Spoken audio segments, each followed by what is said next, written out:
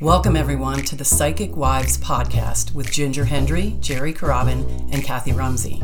Here we discuss all things energetic, spiritual, intuitive, and yes, psychic.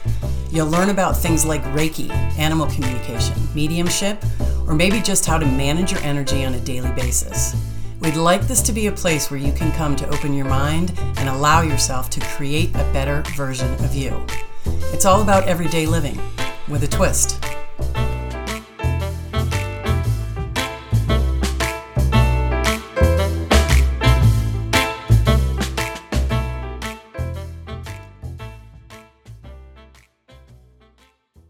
Hello, everybody, and welcome to this episode of the Psychic Wives. I'm Ginger Hendry.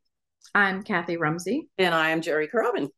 And we are really excited today. We have a great guest who is Dr. Kevin Ross Emery, who is a spiritual catalyst. And we're going to talk about what that means.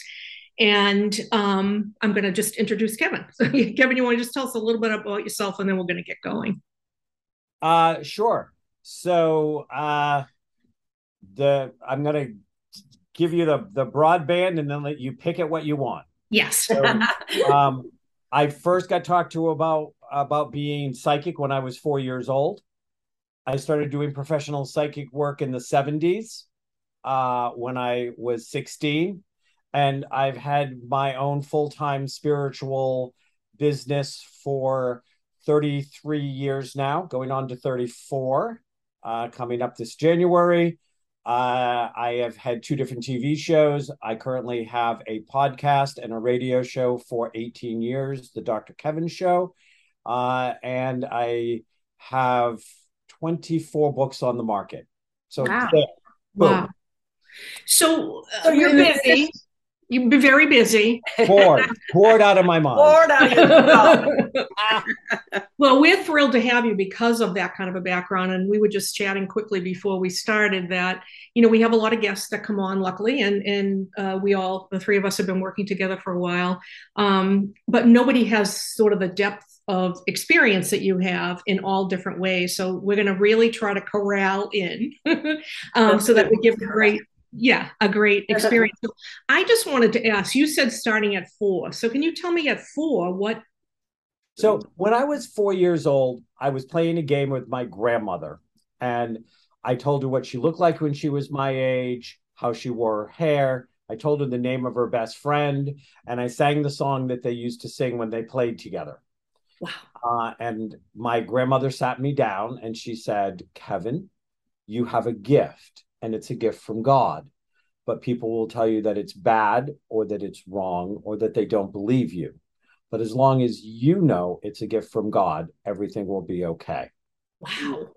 Wow, I love your grandma. I do too. Cool. Was your grandmother, do you think your grandmother had the gift as well? Oh, it didn't run in my family. It galloped.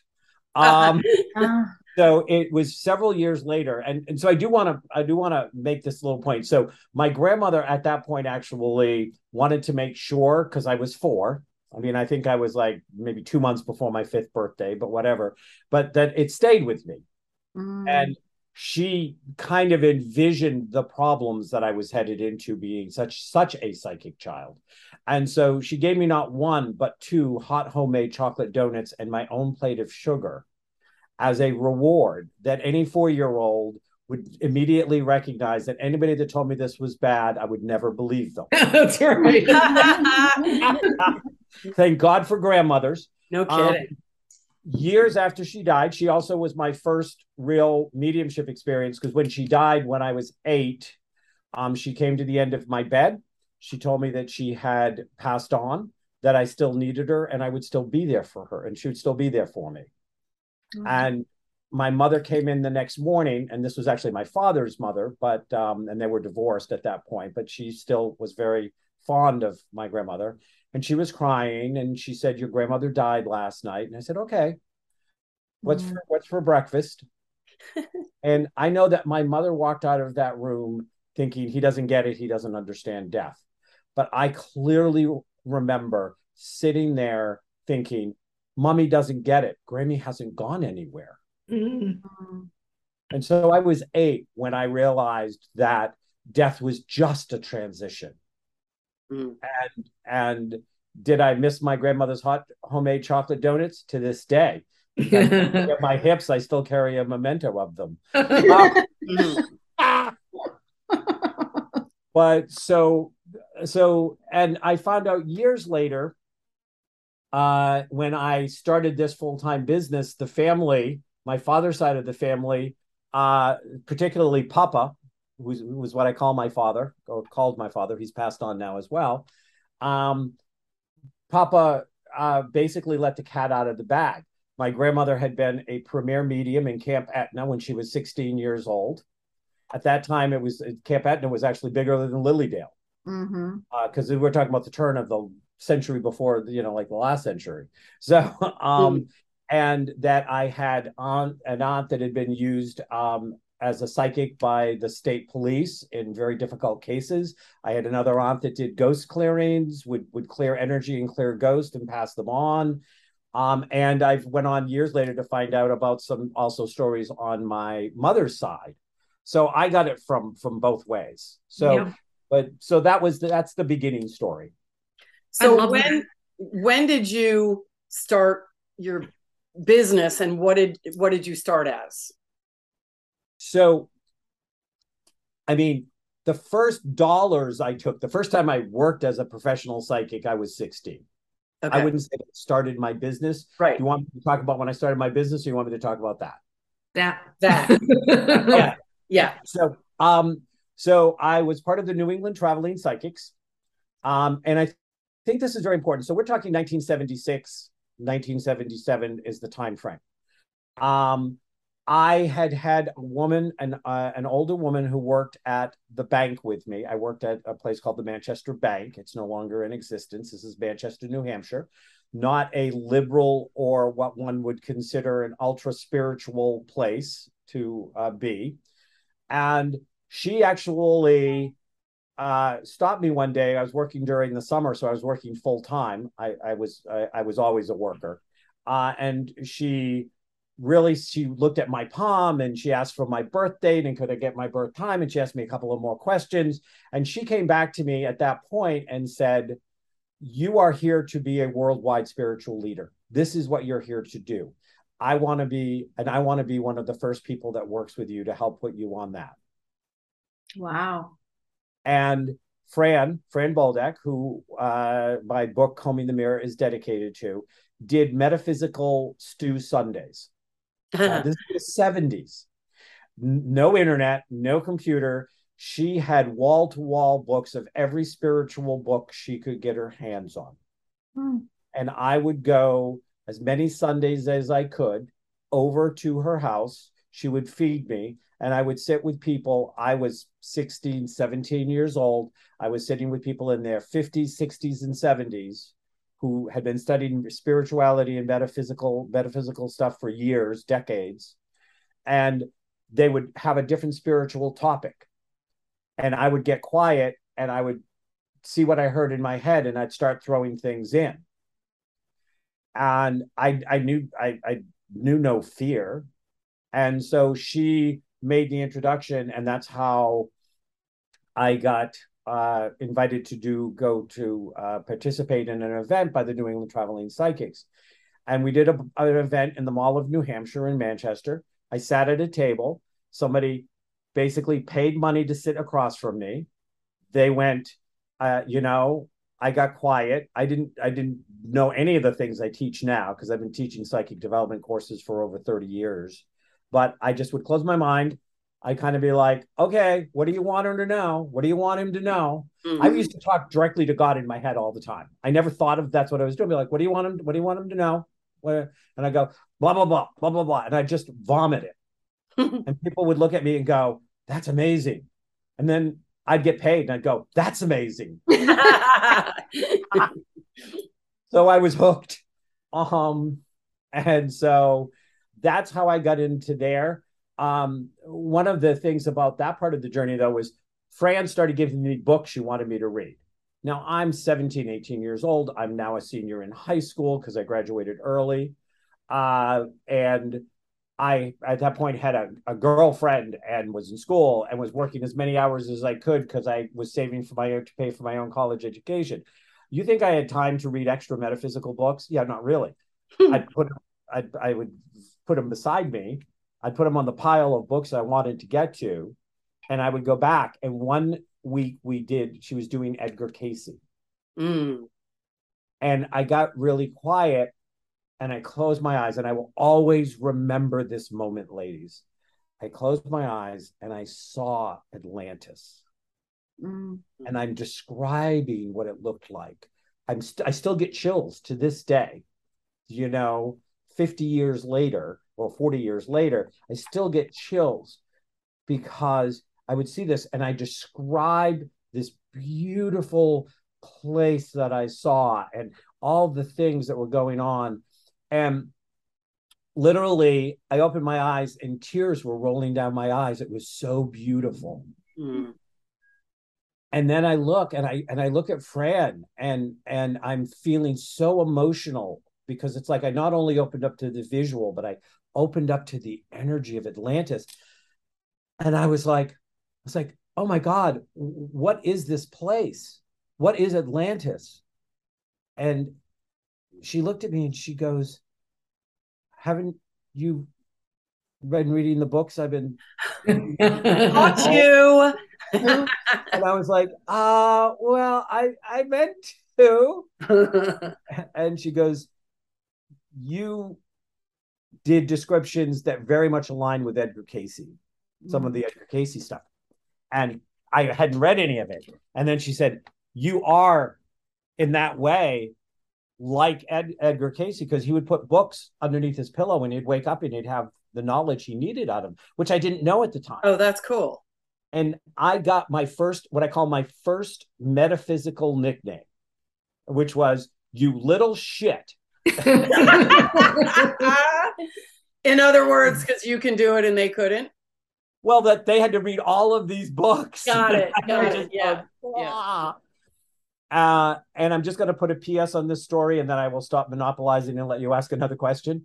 So, years later, when I started my spiritual business, I actually, as I was in the throes of shifting out of the corporate world where I had been for 12 years, and got all my early degrees and stuff like this, and I had gone to the Association for Research and Enlightenment, ARE, in Virginia Beach.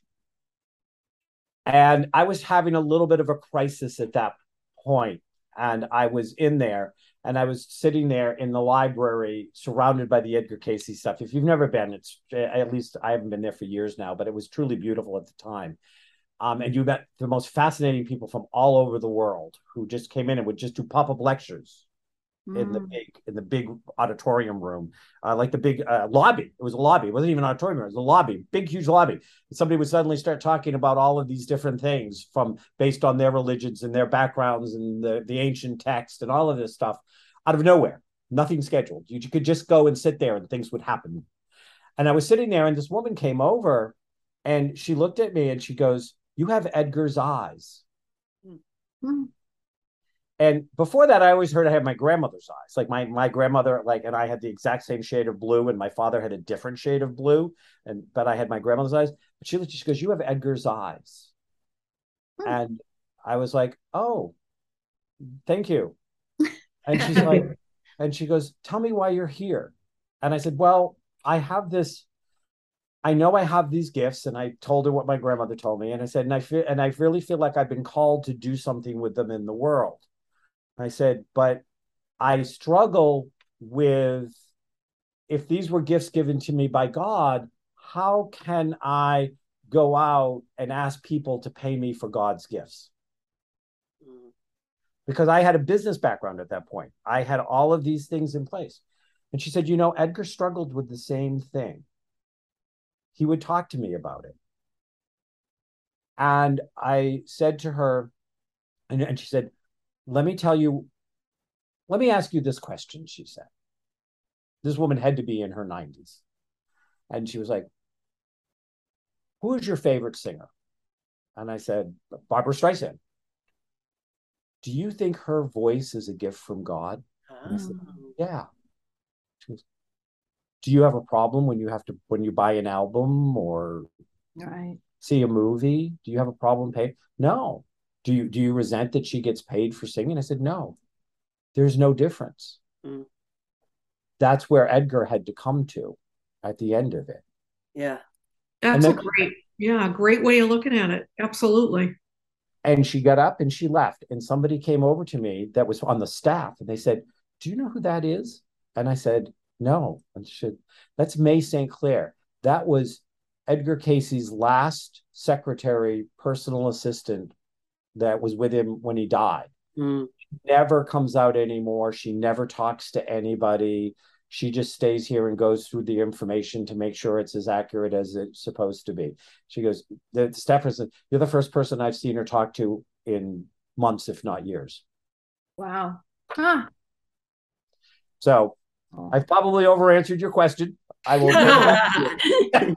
No, I just think it's so interesting, and to have started that long ago and stayed on track, because even 10 years ago there was a kind of like a woo woo kind of feeling, and we've all talked about it, sort of stepping out of your comfort zone and telling people what you do, because not everybody believes in it, but to have done that at your age back in that day. I wish I knew you then. I would have come for readings in the 70s.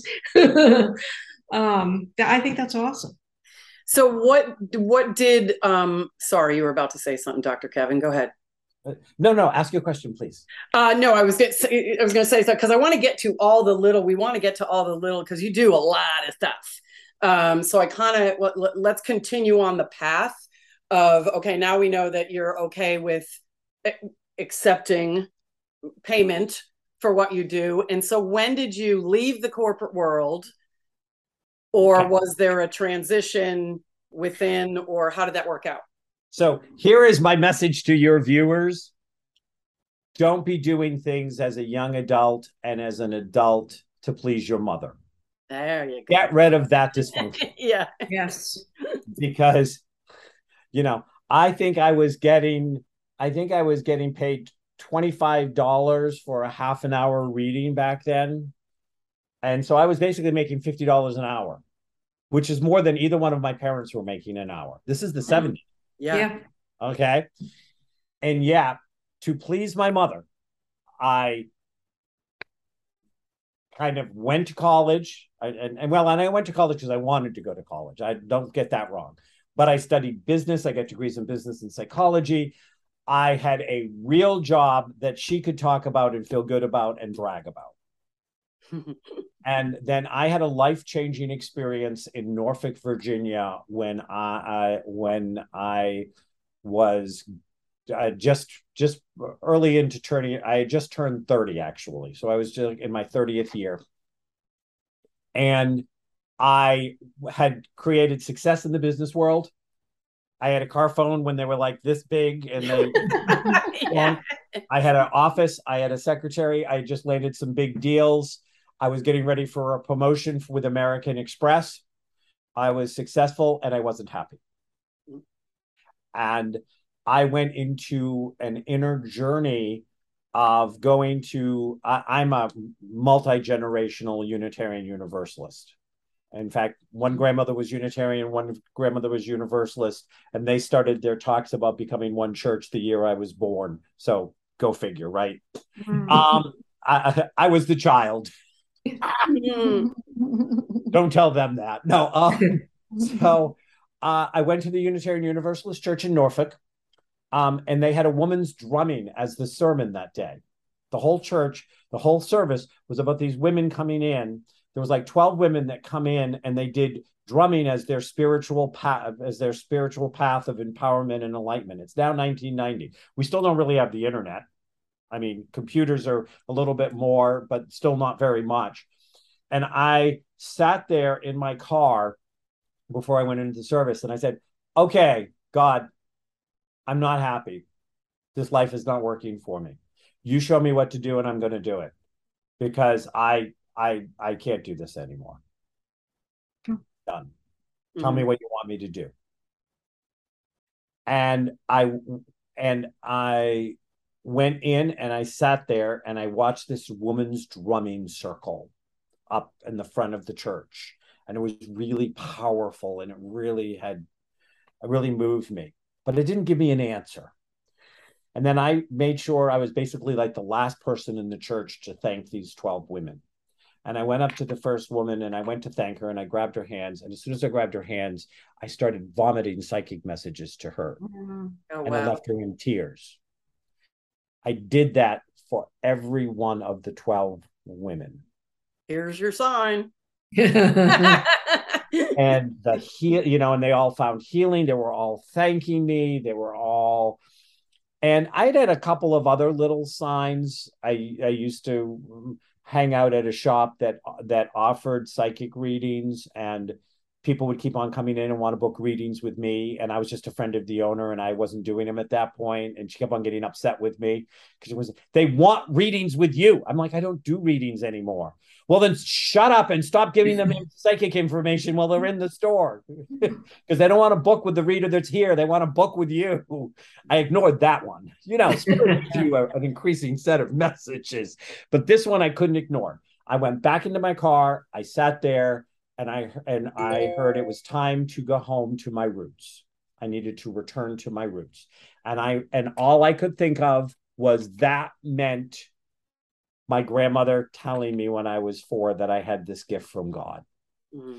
And so after about 12 plus years in the corporate world, success, degrees, and everything, I went in, and to this, I don't know how many minutes, hours, or days, but my vice president that I had to go in and quit for, who completely understood that the salesman is what is bought.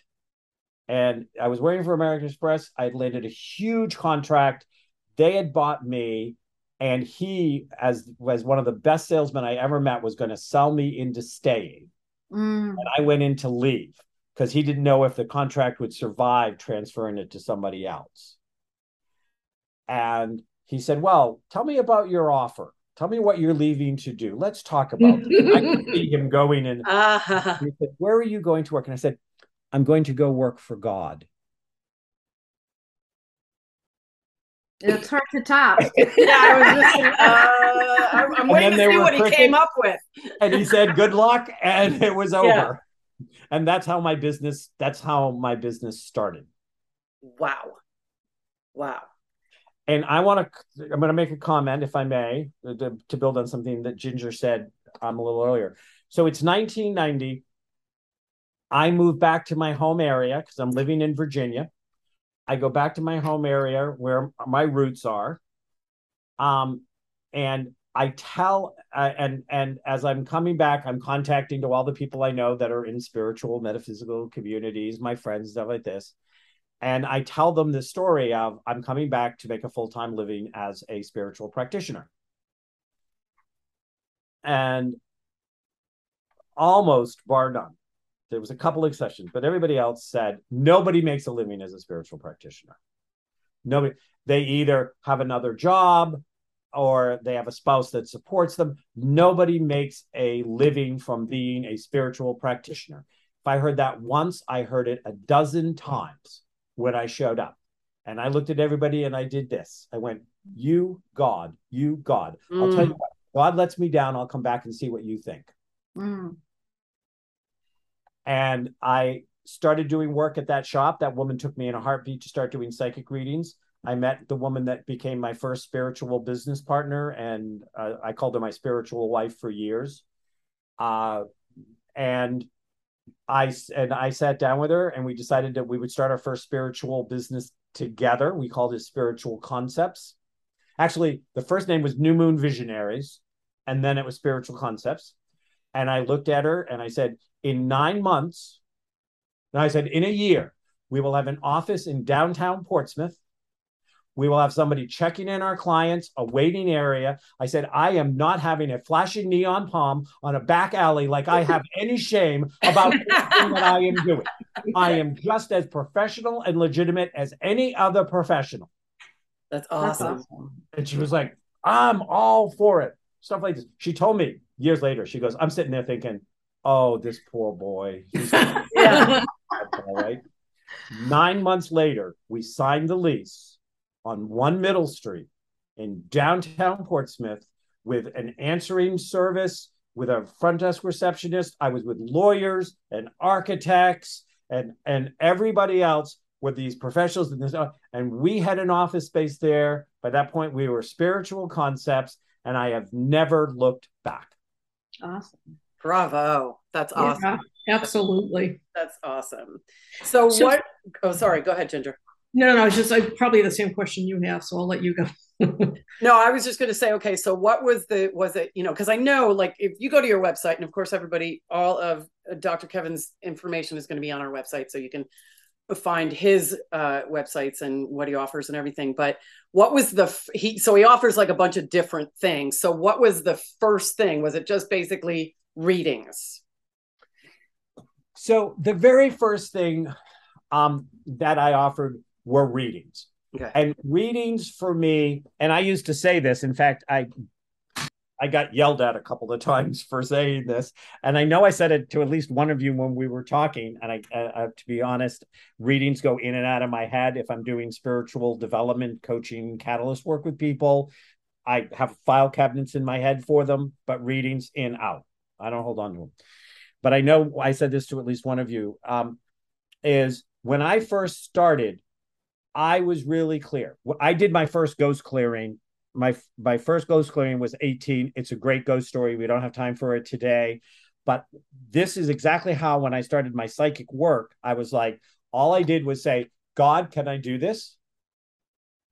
Should I do this? Do you want me to do this? Done. That was it. It was so clean. It was so simple.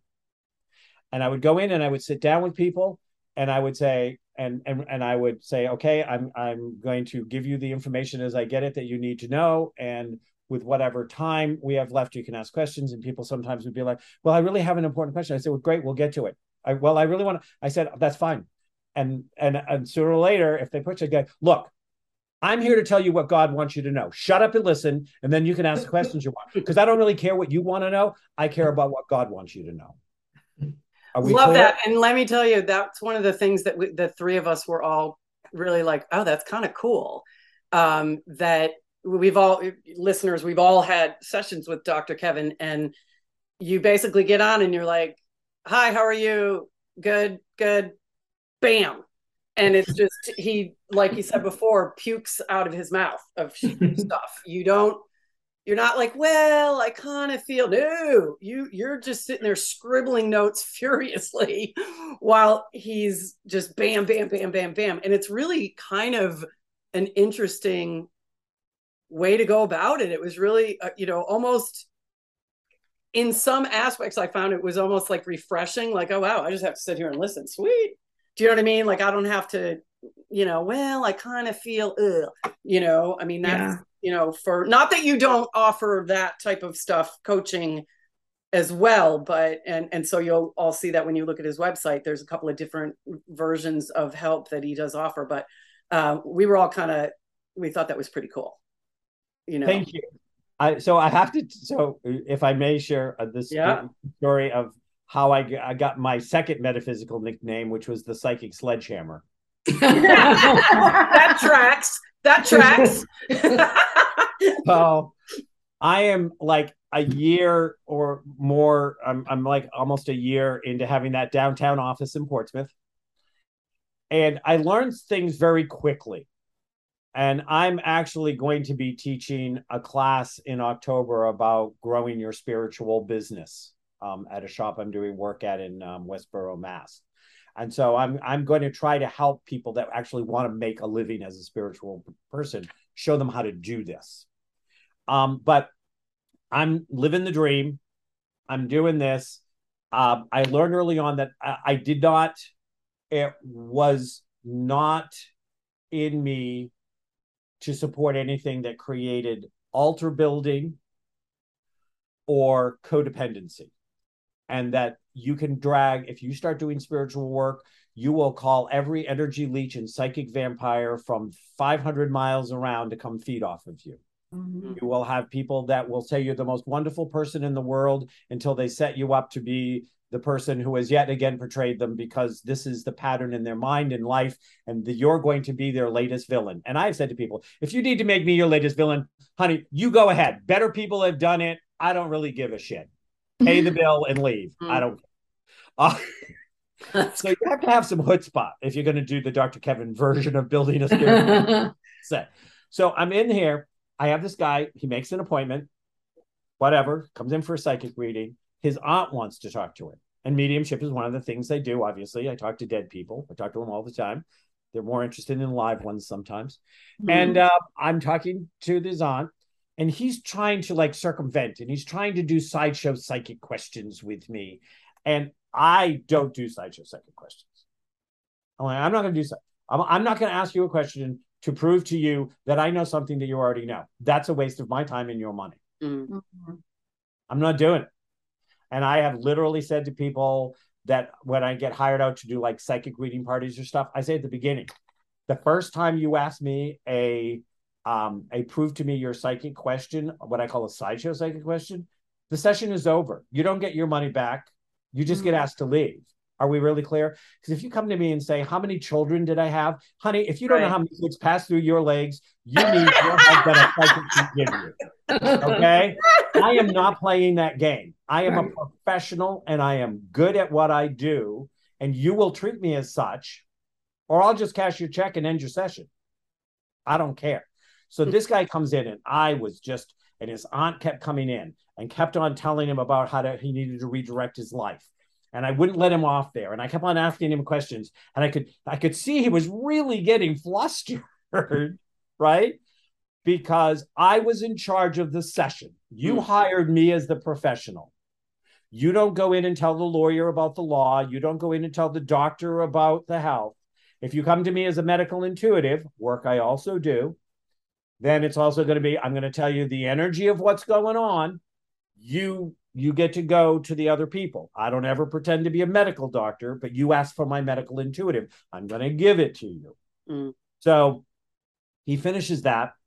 At the end, he goes, I have to tell you, the session's over. He goes, I am a reporter for the local newspaper, and I came here to do an article on how psychics are scam artists.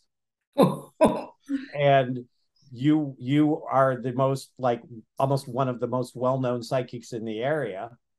And I wasn't the most well-known, but I was one of the most well-known psychics in the area, which was true. And he said, so I came so I could do this article about how you just, got information out of people and then fed them back to them and blah, blah, blah, blah. And he said, but I'm going to write a very different article now. And I'd like to have my photographer come and take pictures. I'm going to talk to my editor. I wanted to now go into the Sunday paper. And they did a whole section on how I made him now believe that there were legit psychics in psychic areas. But in it, he called me a psychic sledgehammer.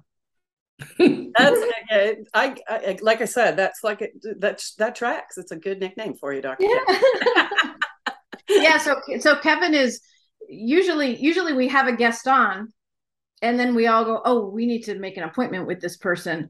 You're the opposite. We all had a reading with you within, I don't know, a week and a half of each other. Right. And we're like, we have to get him on the podcast.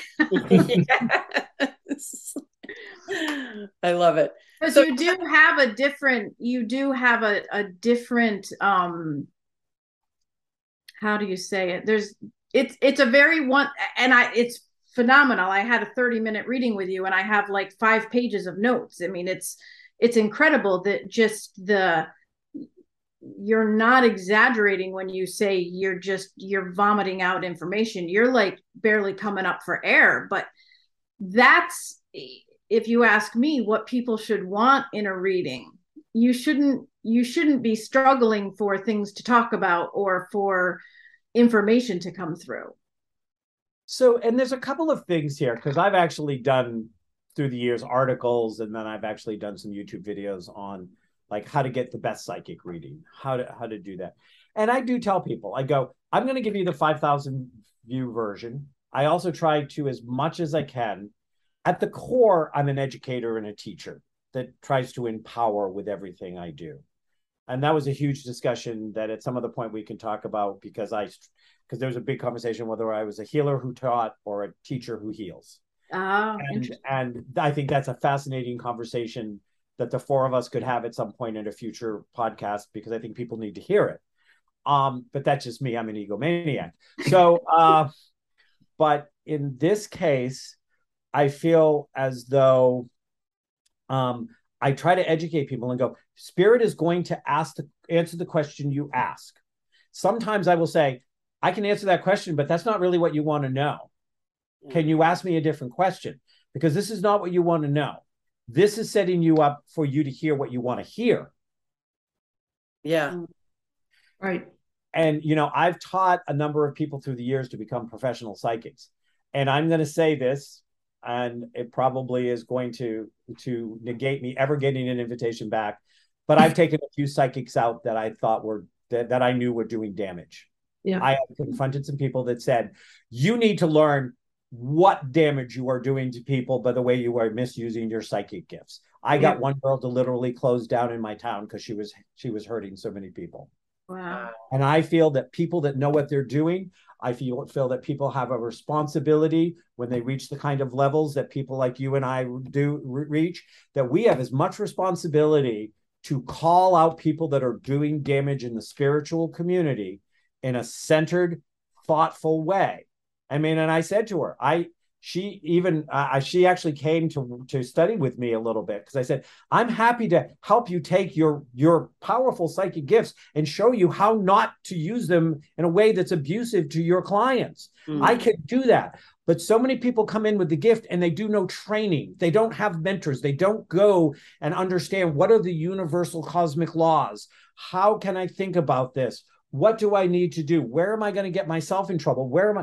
I got myself in trouble in my early 20s, my late teens, because at some point I realized that if the person was too close to me, my intention was wanting to make them happy, not getting them what they needed to hear. And as soon as I learned that, even in all my personal relationships, I started saying to people, whether they were friends or lovers, I was like, do not ask questions you do not want answers to.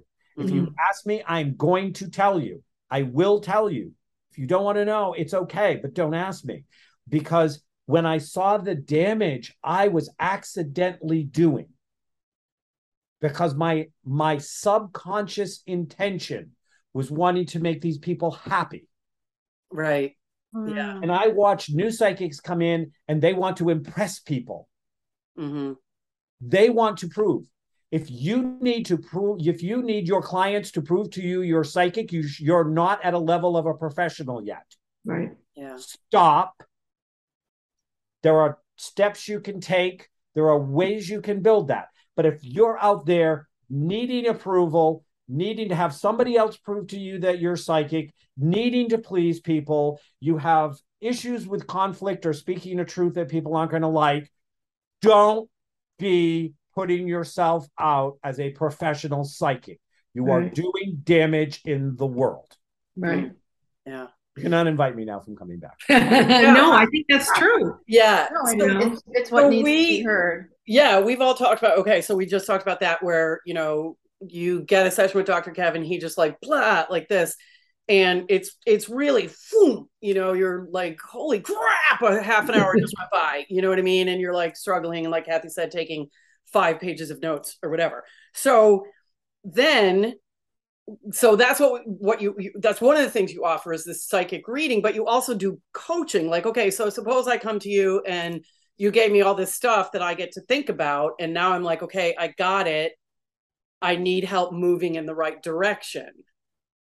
You offer coaching as well. So I call it spiritual counseling, coaching, and catalyst work. Okay. And I'm going to break that down.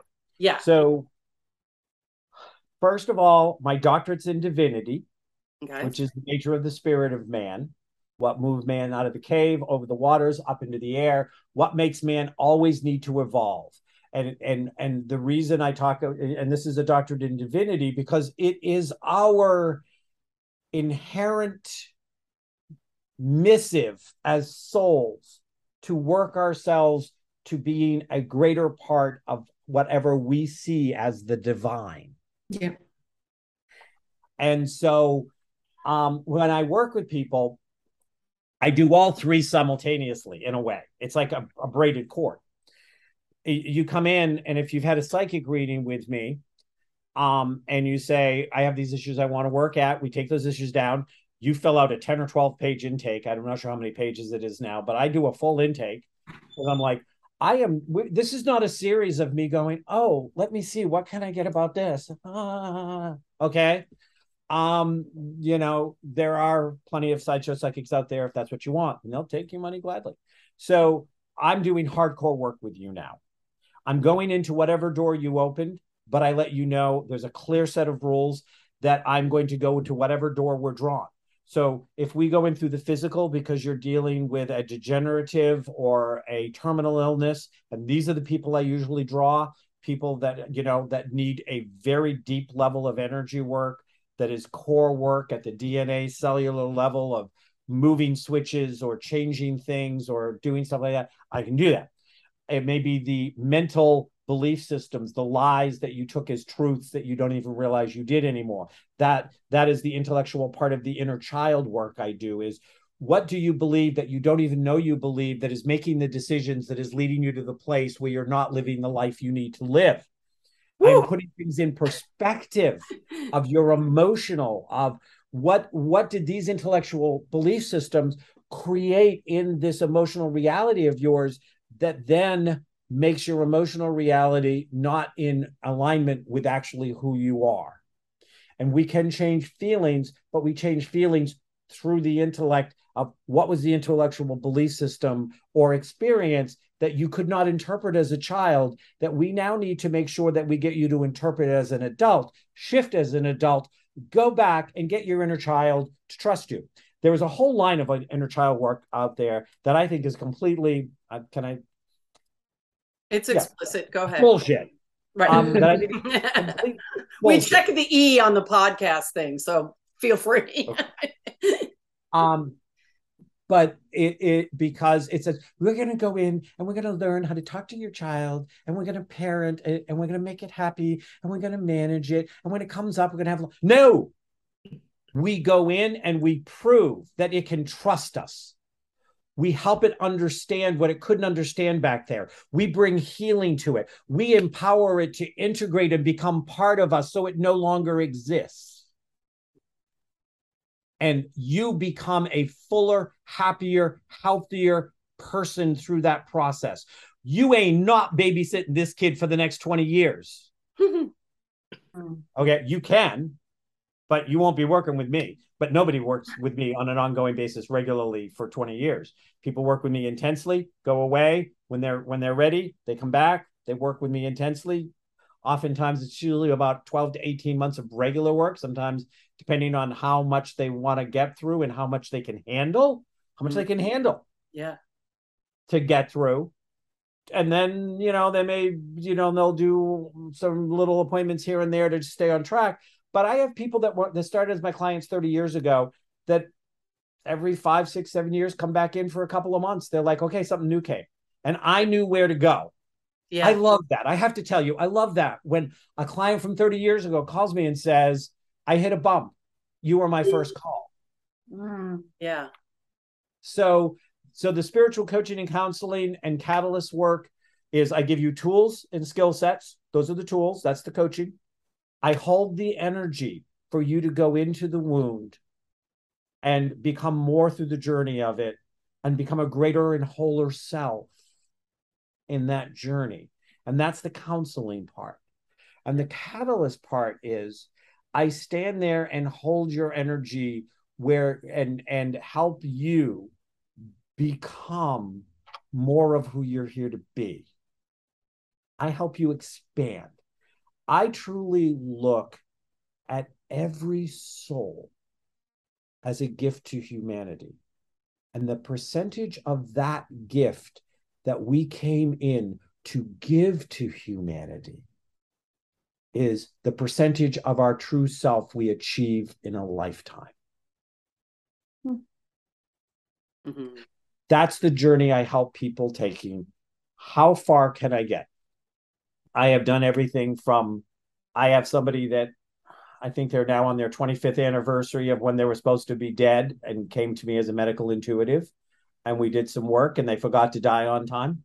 To the mediumship, to I have worked with clients with heavy sexual abuse issues. I've dealt with clients with cult abuse issues. Yes, there are cults out there. Yes, there are cults out there right in our country. Yes, there are horrible things happening to our children, and we either can be horrified or proactive.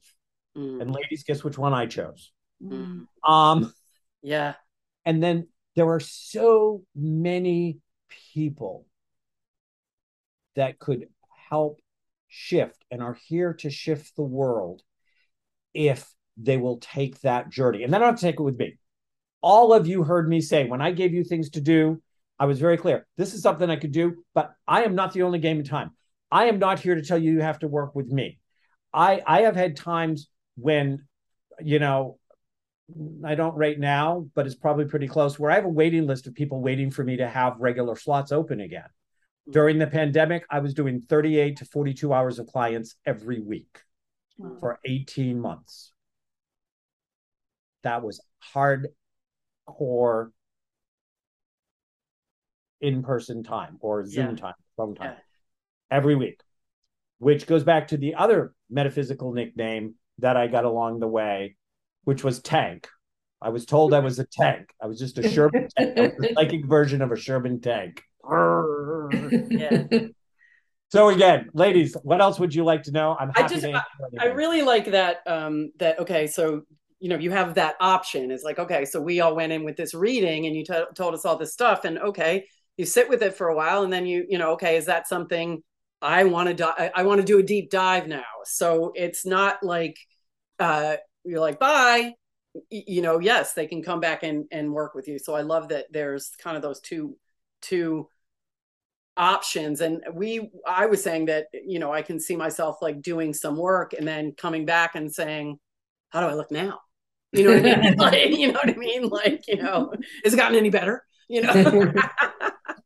And again, I do love also that I think a lot of people do go to a psychic looking for all the good stuff, and I think it's more powerful actually hearing the not as good stuff, because that's the stuff that if you work on it, you're going to grow and you're going to expand. And it's the psychics that only give the good stuff that oftentimes, excuse me while I become blunt, because I've been so shy so far. The psychics that will only give, I tell people, if you go to a psychic and says, I'll only tell you good things, get your money back and leave. Right. But they're the ones that I have found historically have the biggest codependency issues. Because only telling people good stuff and what they want to hear is a surefire way to create a codependent relationship. I always tell people, look, I will tell you right now, I don't have the patience to work with you on a weekly basis ad nauseum for years and years and years. I would so kill you before we would get that far, because you would so irritate me. Because if you're that stuck and you're not moving forward, because if you're moving forward, you need to get away from me. I need to throw you out of that nest. You need to go fly with those new wings and then say, okay, I got the 6-foot wings. I'm ready for the 8-foot wings. Come on back. Come on down. I can show you the 8-foot wings, but you show me you can fly with the 6-foot wings, and then we'll talk. But I'm not here to buy a vacation home in the Bahamas off your codependent nature that I'm feeding into, because I'm a codependent. Yeah. I'm like, these are unhealthy relationships. And I have clients that have horror stories of working with spiritual advisors and coaches and people. Now, I first coined the term spiritual coach in 92 or 93. Nobody was using the word coach back then. I mean, and now it's a very common term, and it's done like that. And I have been advised that I should think about dumping it, but it still fits the tools and the skill sets part of it that goes into. But it's, it's so important. And it's so important. I'm still learning. I'm still growing. I stumble. I have places that I go. I always tell people, don't put me on an altar, because every time somebody puts me on an altar, somebody lights incense and my ass gets burned. Like, I don't want to be on an altar. I am just somebody that's on the journey, that knows a place that's further on your journey than you are in some way, and I can help you get to your version of it. Early on, when I created this work, because I didn't want codependence, and I didn't want psychic vampires, and I didn't want energy leeches. So I started teaching classes. So I started teaching classes on reincarnation and ghost and psychic development. I mean, my psychic development class, 32 years. My ghost class, 33. Reincarnation, 31. All of these classes I've developed and taught for years, and they're all available on DVD. Plug, plug, plug. Do it if you can't come see me in person, or come to my class I'm teaching in person. But in this, it was always about, how can I empower the person? And people would say, well, because I'm like, I won't do a series of psychic readings with you. I will cut you off. Can I tell you a funny story? Yeah. Because they've all been bland so far, I know. But I was working at the shop. I was like pretty much the busiest, or one of the busiest readers every time that I was there. This was still early on. And this woman, Dara, that I talked about, that was my first spiritual partner and spiritual wife for years. She's passed on now, but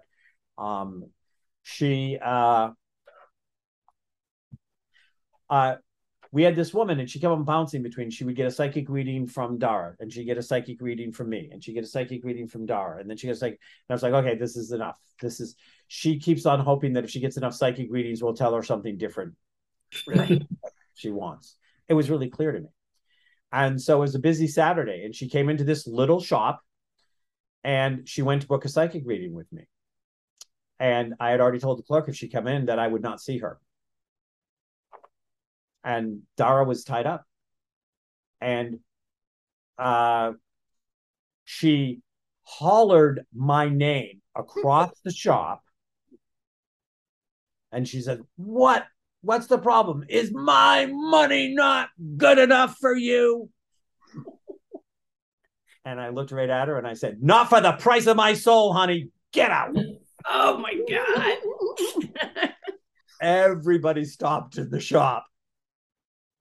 The owner looked at me, who was a good friend, and she was the one that absolutely wanted me to come in and do this, and said, Kevin, can I talk to you for a moment? Oh my God. And I went in, and this woman was what I calculated out was making thousands of dollars a month off her percentage of my psychic readings. Thousands of dollars, which basically was all free money for her. And I never lost sight of that. Sometimes people in the spiritual community feel like they get disempowered by shop owners, or they can get disempowered by people who somehow are business savvy and take advantage of, by being a spiritual, which is like being a creative, that oftentimes that doesn't include having a business sense or knowing your value or worth. And she said, what was that about? And I said, she was, I explained what she did. And she said, well, and I said, I'm going to tell you this right now. If you tell me that you think I have to do a reading that is out of my integrity, I'm done. I'm walking out now. I will find another place to work, and we're done. We'll still be friends, but I will not go out of my integrity. And she was like, oh no, I wasn't going to say that at all. I was going to say, maybe we could do it a little quieter. And I said, okay, I'll work on that. But that's a really good point, because there are a lot of psychic mediums, animal communicators, whatever, that sure, I'll tell you what you need to hear, like you've been kind of talking about. Do you know what I mean? That and aren't going to stay being of service and authentic and in a place of integrity. That it's just unfortunately the truth. Yep. I feel, I always say to people, the reason I am still in business 33 years later is because I am in a spiritual business. And it has the word spiritual and it has the word business. if one wants to be in it, then they need to run it like a spiritual business. And when people say to me, what do you do for work? Like, I do networking events sometimes and different things. And they say, well, what do you do for work? I always say, I don't do work. I do joy. I get up every day and I get paid to be me. It doesn't get any better than that. Right. Yeah. And, I have irritations. I have things. The hotel, I'm in Chicago right now, and the hotel internet went offline this morning, and I was trying to make sure it was up in time for the Zoom call. I was like, oh, does that bring me joy? No, but do I look at it and say, I am so grateful. I am just so getting to be me. And I want everybody to get to be them, because when everybody gets to be them, we have created heaven on earth. That is heaven on earth. There is no more competition. Because if you're being you, no one can be a better you than you. We don't have all of these games and power over and greed and violence and hate and bigotry if everybody is actually being in their joy, being who they are. Vibrating at a high frequency. Yeah. And so I look at my work, I always say, I'm never going to retire. I'll probably try to be finishing one more book or doing the notes on one more class or sending one more homework assignment. And yes, I do send homework when I work with people. Will work as hard as I do if you want to work with me. As they're putting the coffin lid down, I'll be like, hey, wait a second. Can you tell so-and-so? I want them to think about this, and I'll be back from the other side for their answer. That's great. Oh, that is great. Well, we have so much more to talk about with you, Dr. Kevin. So I think we are going to have to schedule another podcast when you have some availability. Yeah. But this has been great. And I'm so thankful that you were able to come on with us, because you have such a long history, a depth, using your gifts, that we always tell people everybody has gifts, but not everybody either recognizes them, chooses to develop them, trusts them. So everybody is on different places in their journey. And we love that you have that long history. It's awesome. Yeah. It's great. Thank you so much for sharing everything today. You're also really fun to talk with. So there's that. We kind of appreciate what is the thing? No holds barred, no, whatever that is. We appreciate no holds barred. Just spewing, because we do. So yeah, we really appreciate that. So thank you for coming on with us for this episode. Hopefully you'll be back again. And for all our listeners, thank you so much for listening. You can find all of Dr. Kevin's info on our site at thepsychicwives.com. Yeah. I'm going to go through my Facebook, but you know where to find us. We've been doing this for a long time. Yeah. So thank you for listening to this episode. And until next time, be well and be kind. Thank you.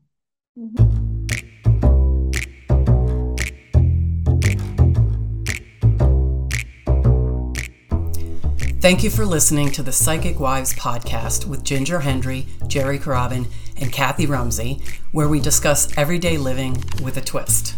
To learn more about us, please visit our website at www.thepsychicwives.com. You can also follow us on Facebook at The Psychic Wives. If you would like to support us, please subscribe on Apple Podcasts and Spotify. And feel free to share our episodes with anyone you feel would benefit from listening. Sending you all peace, love, and light.